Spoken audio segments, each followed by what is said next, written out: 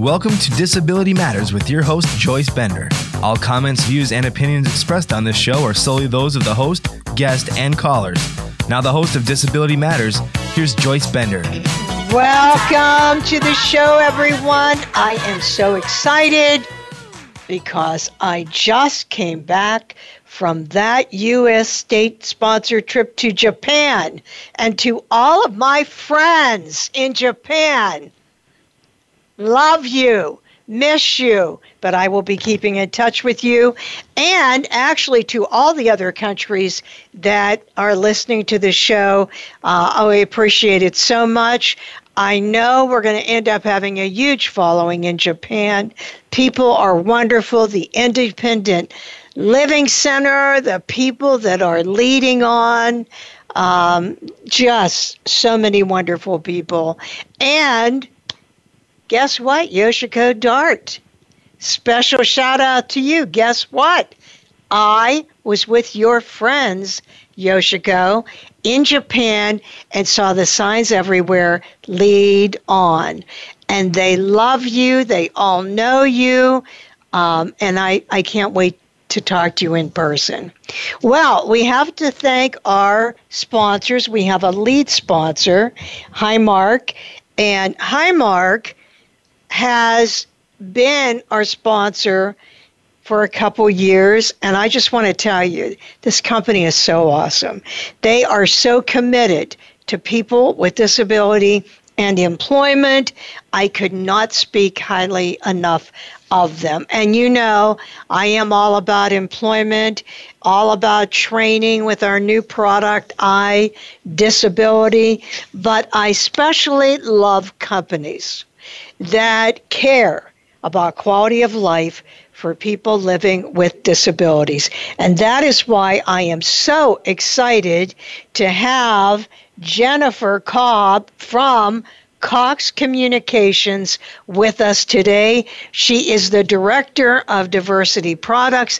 And may I say, this is a company that has made a commitment to inclusion for people with disabilities. Jen, welcome to the show. Thank you, Joyce. Thank you so much for having me. I'm excited to be a part of it. Well, we're excited to have you. And I thought we could begin by you telling our listeners around the world about Cox Communications, you know, sure, what you do and how large the organization is, just some information about the company. Sure. So Cox Communications is a broadband communications and entertainment company. We provide advanced digital video, internet, telephone, as well as home security and automation services.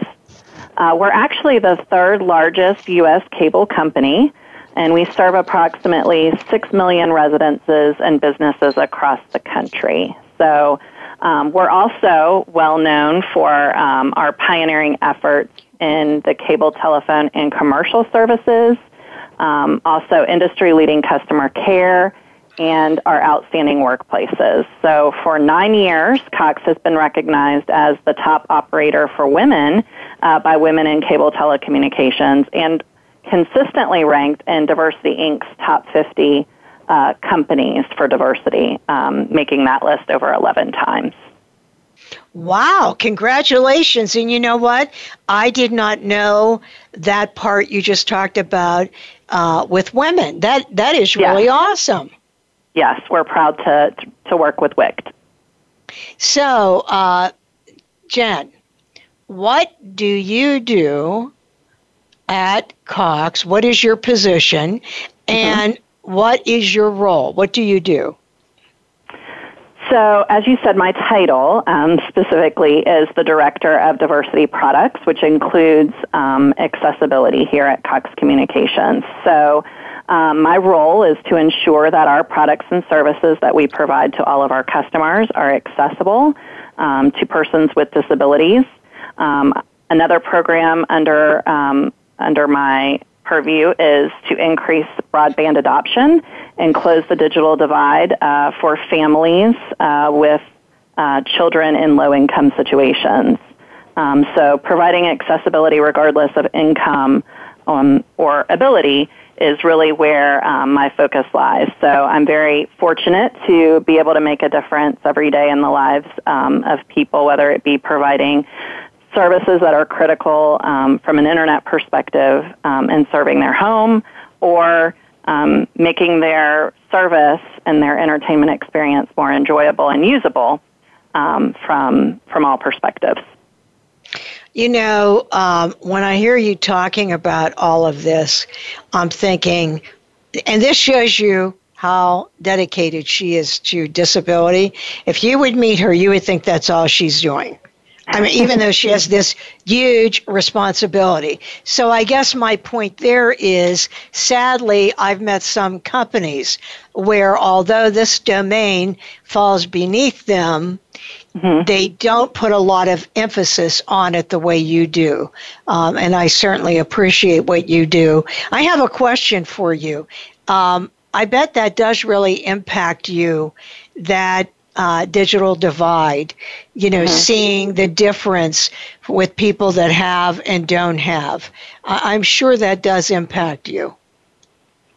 Oh, absolutely, yeah. In the markets that we serve, we serve several markets across the country, west to east coast, and so seeing the impact of what, life-changing events can happen when people are given the opportunity, right? No longer are children having to pick up and go to a library or a local restaurant like a McDonald's or a Starbucks to do their homework, but they're actually able to sit in their own home and do homework. Because as we know, more and more of the education today in this technology-driven world is done online. And so it really is essential for them to have internet service at home with which to do their studies and be on equal playing field with the rest of their peers. And that is so true. And you know what? That is interesting when you think that the digital divide is so connected to performance in education. Because just as you said, today, education, online, and imagine here's this one set of kids that are at home and have this, of course, instantly. And then there's this other group that, no, we don't have it, and I'll have to go somewhere to get that. Right. And you can see how that would put someone behind. Exactly. In so many cases. And I guess I never thought of it that way before. But I can see where that would have an impact. For example, what if they didn't have a ride to wherever this is? What if they, have to factor into their whole life? Okay, at what time someone can get me to the library, and what time can someone get me back? And, what if they have a single parent? I mean, there are so many things that impact them. So you are really changing lives, when you do this. Exactly. So that's a great thing. Well, we're very proud of our program, Connect to Compete. So our discounted internet service for families with children who qualify through the National Free School Lunch Program. So Connect to Compete. I love that. Yeah. Isn't that the truth? What is that program you're talking about with the schools? What are you talking about? So families who receive government assistance through the National School Lunch Program, so either free or reduced school lunch, those families would qualify for our Connect to Compete service. Oh, that is so great. That is great. Well, Jen, back to my world for a minute, talking about digital accessibility. Absolutely. Yeah, what is the commitment at Cox to digital accessibility? So at Cox, accessibility fits very closely with our core values as a company. So we're focused on helping our customers discover and connect to the things that they care about most in ways that are easy to use and reliable, all of the qualities of making a good, accessible product.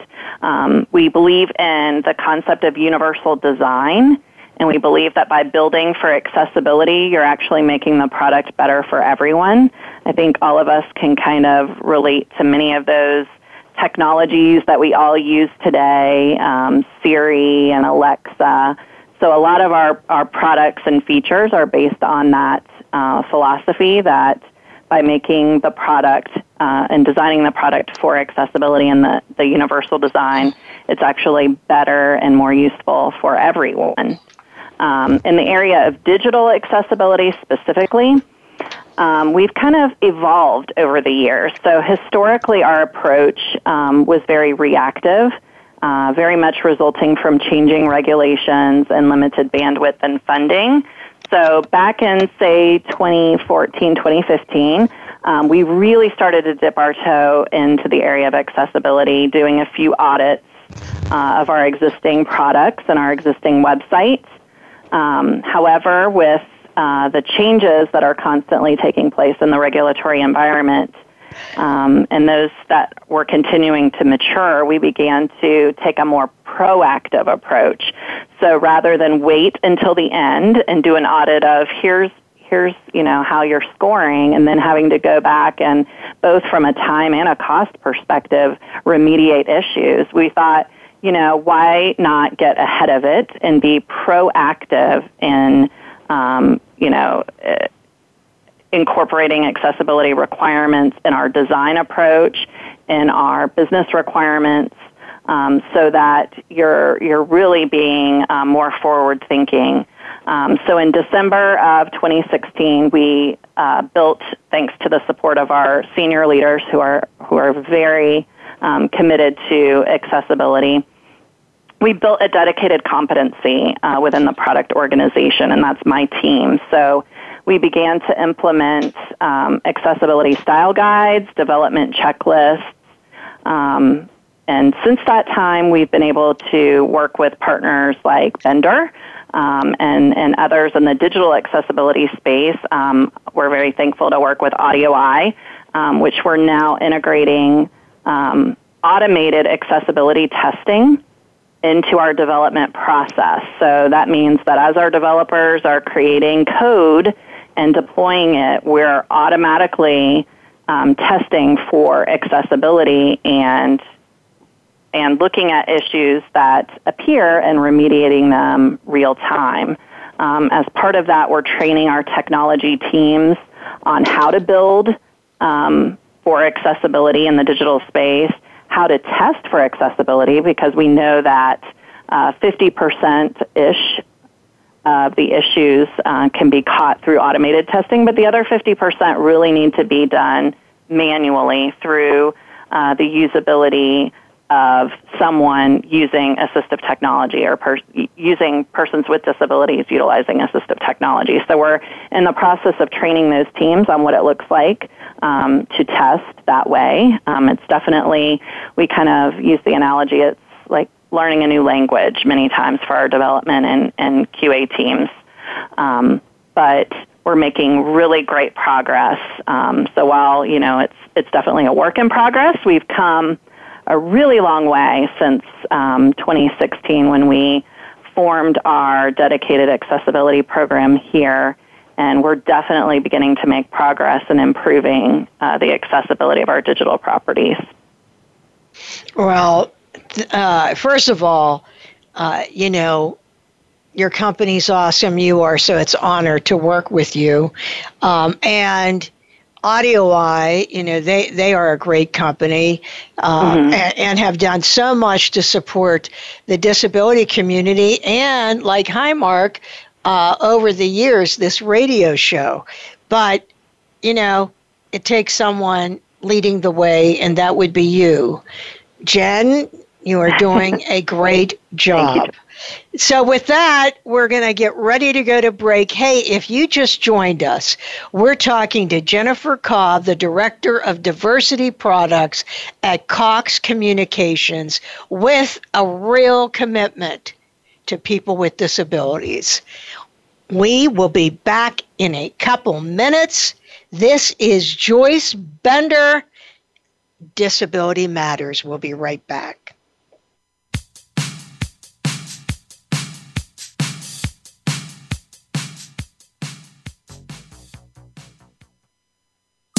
Streaming live.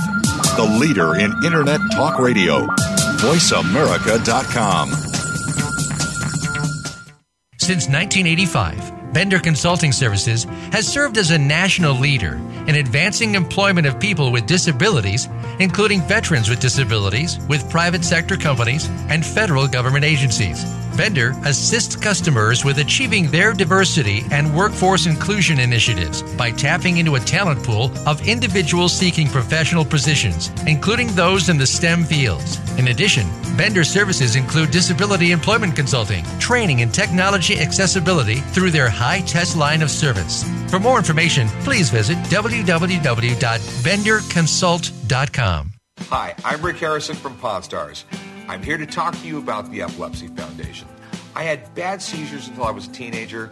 I thought I wouldn't have a chance to grow up, but I dared to think differently.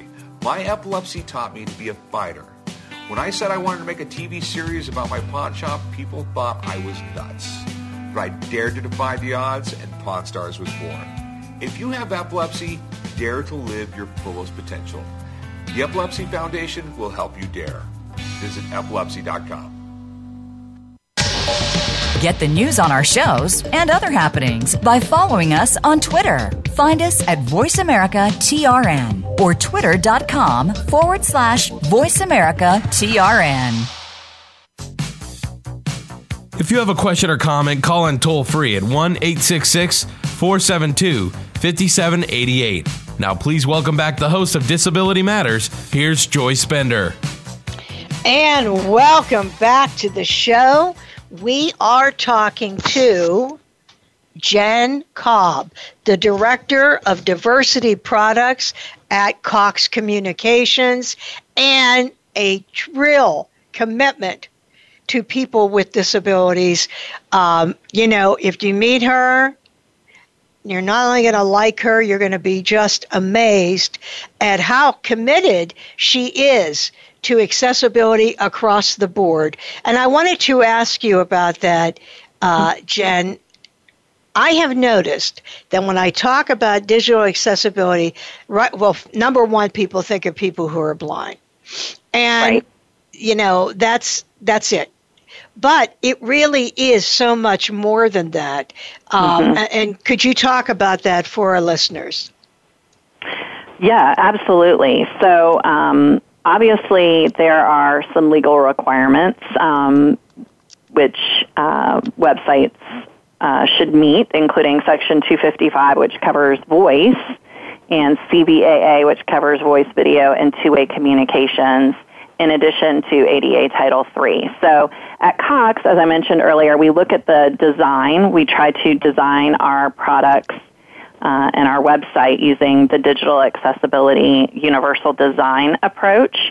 And we design to meet those standards, but also work to ensure that our web and mobile applications can be easily used. So is it usable, and is it navigable by all users? So not just those who are blind, but those who have low vision, so color contrast issues and font sizes, et cetera, auditory or motor disabilities. So practically, that means, the design and the colors that we choose and the fonts that we use and the keyboard inputs that we take from a person who is deaf or hard of hearing. That it means that when we have videos on our website, that we want to include transcript files to ensure that they're closed captioned as well. So really, again, taking that holistic design approach and ensuring that everyone, regardless of assistive technology, is able to access the same information. And that, as I said, when I mention this to a lot of people, they'll say, oh, yeah, you mean make it accessible for someone who is blind, which, of course, that is and has always been, at the forefront when you talk about digital accessibility. But it does include people who are deaf. It does include people with learning disabilities or mobility issues. I mean, it is, just as you said, holistic, so encompassing. And that is why it takes so much work. I mean, I can't imagine for any company how much work that takes. Yes, it definitely, kind of resets how you do things as a company, but I don't think it's unique for accessibility. So there's lots of other things that, from a web perspective, we have to do for security and PII and, keeping people's personal information secure. So I think accessibility is, not unique in the approach. I think a lot of companies struggle with how to integrate it, but when you think about the processes that you do to design and develop for the web and all of the standards with which you are to meet, if you insert accessibility at the beginning, it really makes the process much smoother. I think it's one that companies can be familiar with and grasp onto. When we equate it to the work that they have to do for security, it really seems to click, right? Like, this is a standard with which you're going to meet, and if you design and develop for it at the beginning, it really makes the process much smoother from a development perspective and a testing perspective in the end. Yeah, and it really does so much. I tell people when you do this, it's just good business sense, because the more accessible you are, the more people are going to be able to use your products. That's absolutely true.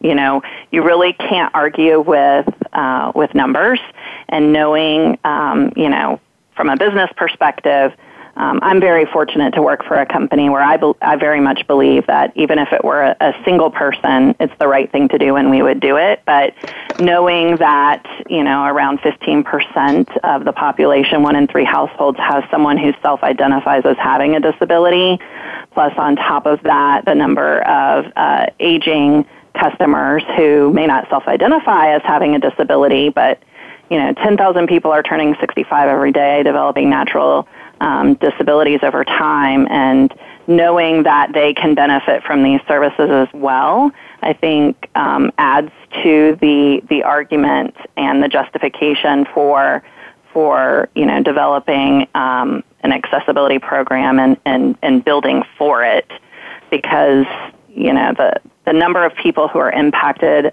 by this or know someone who is, right? Like, it could be any of us at any time who need these accessible products and services, or we know a loved one who is, and it's just the right thing to do.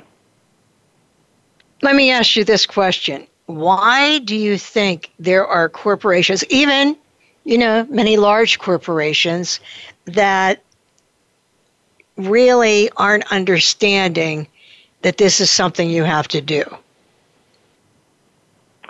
Well, I think there are a lot of misconceptions about the cost associated with testing and remediating for accessibility. I know when we started to get into this, there was a lot of concern around the cost.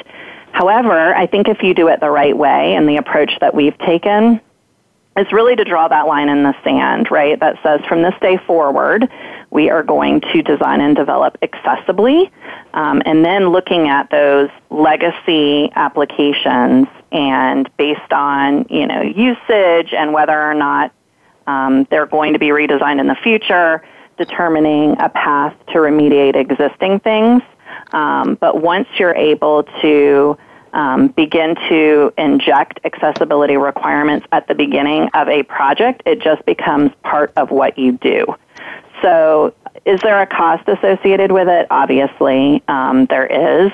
But when you do it at the beginning, the cost is much less than when you have to go back and fix it later. And so no company wants to incur a cost from litigation or bad publicity from not doing it.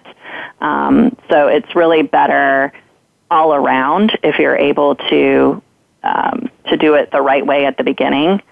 So I'm fortunate here that, as I said, my company firmly, from senior leaders all the way down, believed in this being the right thing to do. And so we're prioritizing it within the business. So while there are some remediation that needs to happen, to fix legacy type things, as we go forward, we're working to educate all of our technology teams and our product teams that this is how you build and design for accessibility. So I think a lot of companies really struggle with that, and also how to get started. So knowing, something that can seem so daunting,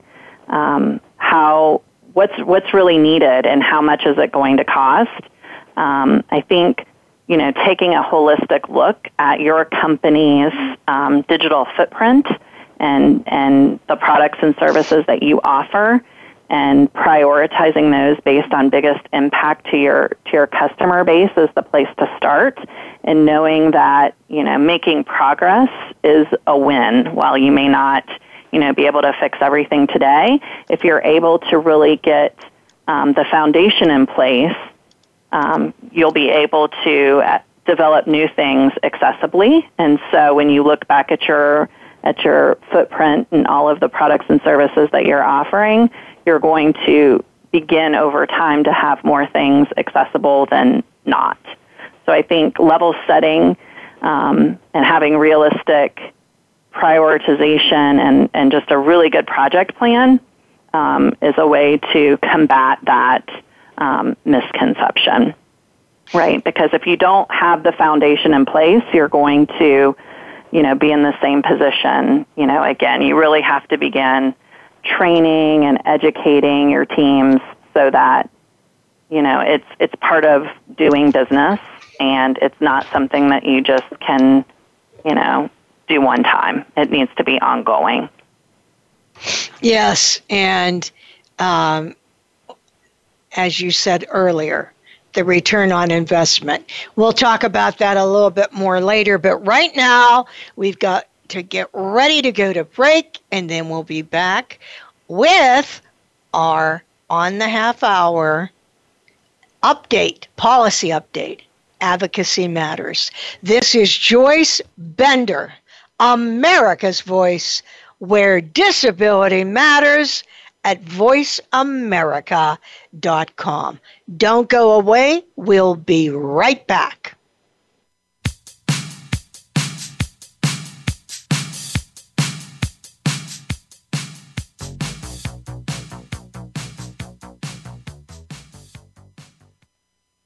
News, opinion, passion. Hear me. Your voice counts. Call toll free 1-866-472-5787. 1-866-472-5787. VoiceAmerica.com. Hi, I'm Rick Harrison from Pawn Stars. I'm here to talk to you about the Epilepsy Foundation. I had bad seizures until I was a teenager. I thought I wouldn't have a chance to grow up, but I dared to think differently.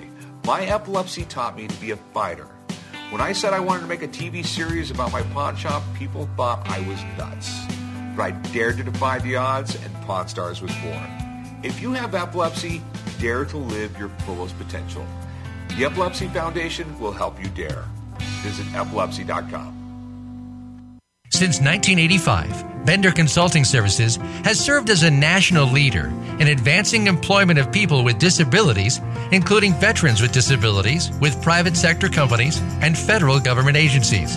Bender assists customers with achieving their diversity and workforce inclusion initiatives by tapping into a talent pool of individuals seeking professional positions, including those in the STEM fields. In addition, Bender services include disability employment consulting, training and technology accessibility through their high-test line of service. For more information, please visit www.benderconsult.com. The Internet's #1 talk station. #1 talk station. VoiceAmerica.com. If you have a question or comment, call in toll free at 1-866-472-5788. Now, please welcome back the host of Disability Matters. Here's Joyce Bender. Hey, welcome back, everyone. We're talking to Jennifer Cobb, the Director of Diversity Products from Cox Communications. And it is our half-hour news break on policy. And we always are so excited to have Perry Jude Radisek, the CEO of the Disability Rights Network of Pennsylvania, which I am so honored to serve on that board, give us an update on what's going on. Perry Jude, give us that update. Hey, Joyce, thanks. And Jennifer, thanks for being on Joyce's show. It's been a great program. You know, Congress is always working on issues related to people with disabilities, Joyce. And last week it was no different. The United States Senate, the Special Committee on Aging, held a hearing to explore the exploitation of older Americans by guardians. The chair of that committee is Susan Collins from Maine, and of course our own Bob Casey from Pennsylvania, our senator, is the ranking member of that committee.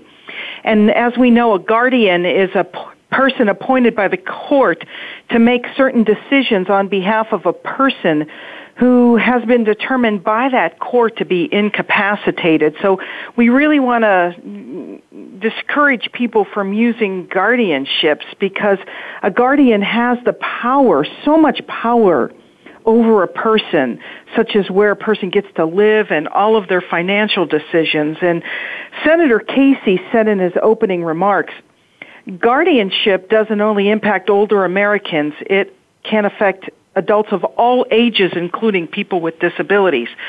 So fully protecting the rights and freedoms of people with intellectual and developmental disabilities, as well as all people with disabilities, is a top issue for Congress and for organizations like ours, Disability Rights Pennsylvania, the ARC, and so many other great organizations. And we know societal attitudes have evolved over the last 40 years thanks to groups like ours and the ARC, but guardianships still exist. We have 1.5 million Americans still subject to guardianship. And that system to obtain a guardian doesn't always protect a person with a disability. So our job is to make sure that individuals with disabilities and family members understand that there are so many alternatives to guardianship, and that sometimes people only need support with decision-making versus a guardianship or conservatorship. So if you go to our website, under Newsroom, you'll find a link to your show, and at least in Pennsylvania, how to find all the alternatives there are to guardianship, and a link to that special committee hearing, that's the U.S. Senate's Select Committee on Aging, to that hearing, and all of the testimony that was presented at that hearing, so people can begin to understand that there are mental health advance directives, there are financial powers of attorney, there are education decision-making under the IDEA, there are healthcare powers of attorney. I can go on and on, Joyce, but that there are other alternatives besides guardianship, and as we know, advocacy matters. And it mattered to the U.S. Senate Select Committee on Aging that focused on the abuse that can happen when somebody has a guardian. You know, I have a question about that. Say that you have a guardian. Let's say you're in assisted living, wherever it would be, and you have a guardian, and something happens to you. You have an accident, or the disability you have, maybe it becomes more serious, and you go into the hospital, and you are really, really in serious condition. Does the guardian have the right, when the doctor says, okay, look, they'll have to have a tube to feed them, there's not really much hope here, I don't think that we should work to keep them. Could that person make that decision? So in most cases, you would have to look at those guardianship papers, but in most cases, courts would most likely have granted full guardianship over people, which means, they would, unless you'd have to look at the guardian. I would always encourage people to look at those ask for those guardianship papers, because in some states it may have been limited, and so the person may have retained some rights. The person could have retained some rights, but you have to ask for those guardianship papers. It depends on what the court ruled during those guardianship proceedings, but in most cases, courts will rule that the person has full guardianship and removes most rights, including the right to make those decisions. That is very scary. Well, I'm glad that you called and gave us this update. And Perry Jude, if people want to know more, they could go to the website. What is the website? It's www.disabilityrightspa.org. Look under Newsroom. You can find a link to all of the alternatives to guardianship. And they are doing such great work that protects us. So go to that website and make a contribution today. And Perry, thank you. We'll look forward to hearing from you next week. Hey, thanks. I look forward to the rest of the show. All right. Thank you. Sure. Always good to hear this, to know what's going on, because, wow, that is really, as you can see, that's being led in a bipartisan fashion, but it's good to know this. To keep everyone, that's what we're doing. We want to keep everyone apprised of what's going on in this country. So, Jen. Yes. I wanted to ask you about barriers. What do you see as the biggest barriers to getting this adopted in corporate America? Digital accessibility.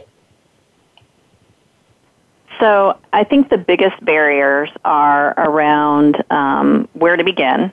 So both from a funding perspective as well as, if you're new to this space, if you're thinking, how do I get started, what now, I would really recommend that you talk to an expert in the area of accessibility, doing some analysis of your program, your company, your offerings, your digital footprint. I think will give you a good baseline of where you stand, and just know that as you begin your program, making progress in the area of accessibility is really going to, again, be something that you do continually, right? It's as you do every website update, every feature enhancement, you incorporate accessibility. And so I think level setting expectations internally on what accessibility is and how to achieve it, it can be done. It's something that I think it also helps to get support from your leadership. So that's what we did here at Cox was we know that, every team has goals and every team has, work to be done. And so making it matter to the leadership in order to get it pushed down to the teams that are doing the work is critical. So what we did here was we talked about the need, the opportunity, right? Like as you mentioned, this isn't a small, group of customers. This is the third largest segment of customer base that we can reach behind boomers and matures. So there really is a great need for accessibility, and so just education to those leaders who make those decisions, both from a funding and a prioritization perspective, is important. I think again, doing that analysis of where you are to understand what needs to be done and develop a program internally. I will say for us at Cox and many companies do it all slightly differently. The approach that we took in order to be proactive in accessibility was we very purposely integrated the accessibility team within our product organization, and our product organization sits within our technology organization. So my peers are many of those who are designing and developing products for the future. And so by sitting here alongside them, I'm able to influence and help to instill accessibility in the beginning. Again, I think the more proactive you can be, the more time and money and headache you'll save later. And so being able to be forward-thinking and sit alongside those peers, I think, has been great.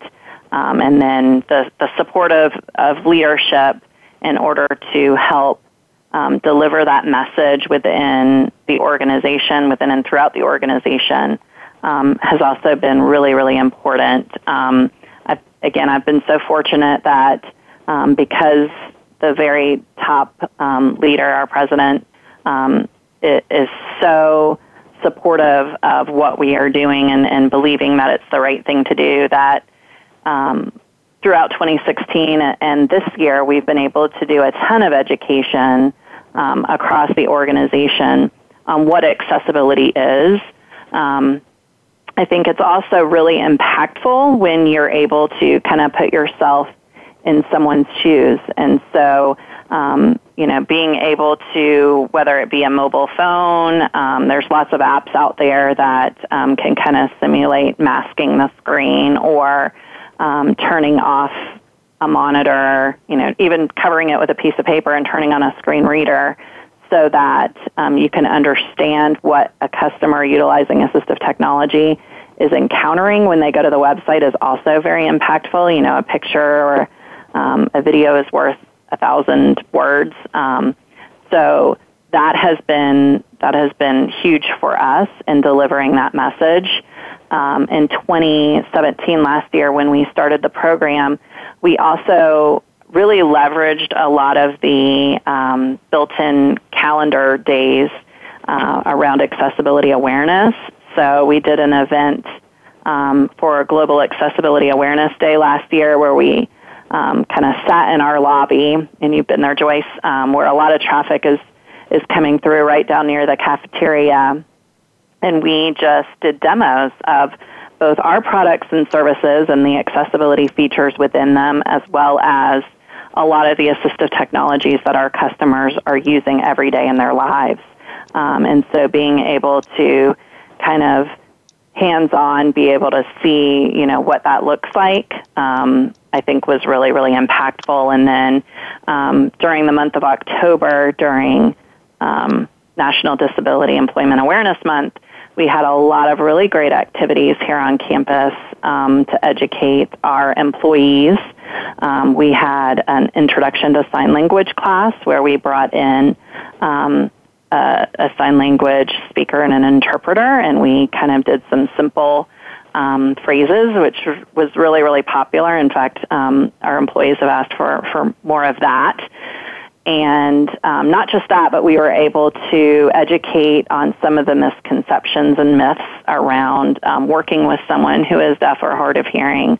And I think that was very impactful to our employees. And then you all helped us host for our talent acquisition team some trainings around the recruitment and hiring of persons with disabilities. And so we did a number of events in October, multiple training sessions, very well received across the country with our recruiting managers on, how to recruit and hire and how to provide accommodations. And again, a lot of those myths and misconceptions that, just are heard over time, I think disseminating those and just providing education is really, really helpful. So the more you can do to bring awareness to accessibility, and now I think most people would say that they know what it is, right? Whereas a year ago I would have said probably not. So I feel like we've made great progress in that, and we're going to continue to do that this year. Yeah, and I am so impressed with your commitment, and she's not exaggerating. It is a commitment from the top down. And, I was thinking about Jenny LaFleury when I asked her this question. What about corporations that think it's sort of like a nice thing to do, but we don't think we have to do it, and we're not sure we have to do it. And she said, well, if anyone asks you or says to you, we're not sure, I can tell you they're not. They're not accessible. Right. And it is amazing to me. She was saying, why people would not get this. But what do you do when they don't get it? Like if someone called you tomorrow, Jen, and said, I work for a Fortune 500 company, and, what can I tell them? What's the main reason we should get on board with accessibility? What would you say? So that's definitely true, and I would agree that there are people, skeptics or detractors, in likely every company. I think definitely educating them on what it is and how to achieve it. There's always more than one way of making something accessible. So likely there's the education piece and the cost piece as well. But ironically, as we're beginning to work with a lot of third-party vendors, and so again, some of the work we did last year was in building the foundation for our program, was inserting some language into our contracts of our third-party vendors that do work with us, in order to ensure that they are held to the same standards that we have said that we are going to meet as a company. And so many of them will say, oh, yeah, we do that. We're accessible. We're ADA compliant. But they've never actually had the follow-up. And so what we've done or begun to do as a program is we've come in and started to test ourselves and provide them with feedback on their product, right? And say, actually, you're not meeting standards and you're not usable here, here, and here. And I will tell you that so far, the handful that we've done, those vendors are very receptive to the feedback. Again, I think they likely, just felt like they were meeting the standards, or, oh, yeah, we're doing that, but never really had the process in place to test to ensure that indeed they were. So they've been extremely receptive to the feedback and have worked with us both on, testing and ways of remediating, and then the follow-up testing. So I think, as a company, if you begin to pursue working with other vendors, making them accountable and holding them accountable, while they can supply a VPAT, can they actually, during a quick scan or test, prove that indeed they are? So, that's what I would say really is, begin to show that you're serious and that you're committed to this. And hopefully the people at the top see the same value and justification in the program that you do. Well, I like that you brought up that part about the vendors. That is so important that you brought that part up. That is so important. So I'm glad that you did bring that up. And as we've been talking throughout the show, Cox is, in my opinion, you're a very disability-friendly company. What do you think makes you that way? There are a lot of corporations in America, but sadly, there aren't as many as there should be. Like you're like a shining star. Why do you think that is?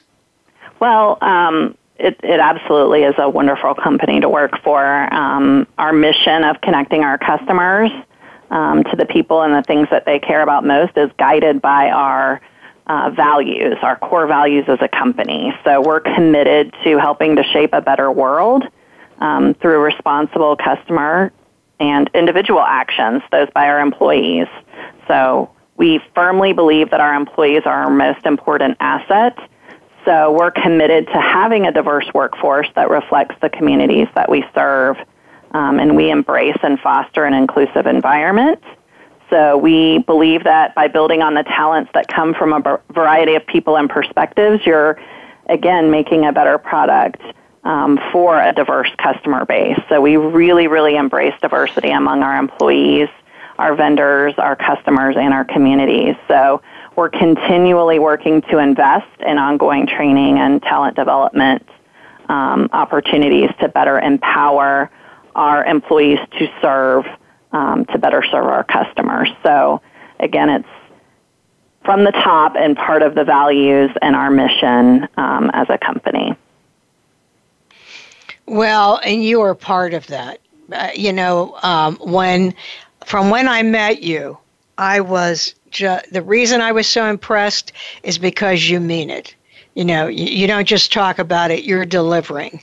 But when people are like that, something has impacted them either in their life, like someone present, past, or even historic that has been a role model for them. So how about you? Who is your role model, Jen? Ooh. That's a hard one. There's so many people that I look up to, both personally and professionally. I think people historically who have chosen a path because it's the right thing to do, even though it may not be the most popular. So off the top of my head, people like Abraham Lincoln, FDR, obviously Martin Luther King Jr., those come to mind. People who continue to believe in themselves even when other people say things are impossible. So Thomas Edison comes to mind. I always loved that quote where even though he failed so many times, he didn't consider those times failures. He's just said he's found, 10,000 ways that don't work. That's one of my favorite quotes. But so all of those figures are great.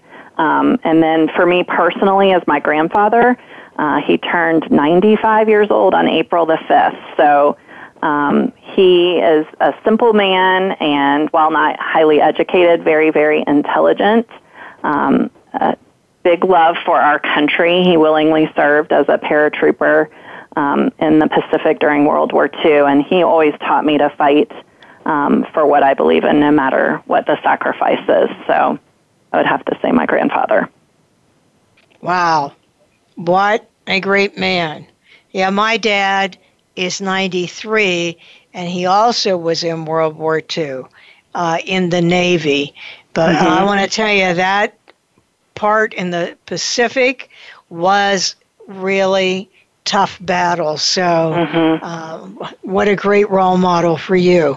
Well, of course, I'm always surprised when I realize it's almost the end of the show. So before we do end the show, Jen, what message would you like to leave with our listeners today?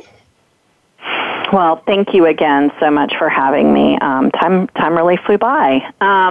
I think that the message that I would want to leave is to keep fighting for what they believe is right in their roles and where they sit in the world. You can make a difference. I think even where, you think you're just making little changes, I think those all add up to really big impact over time. So from our perspective, we're fighting to ensure that accessibility becomes part of our company's DNA.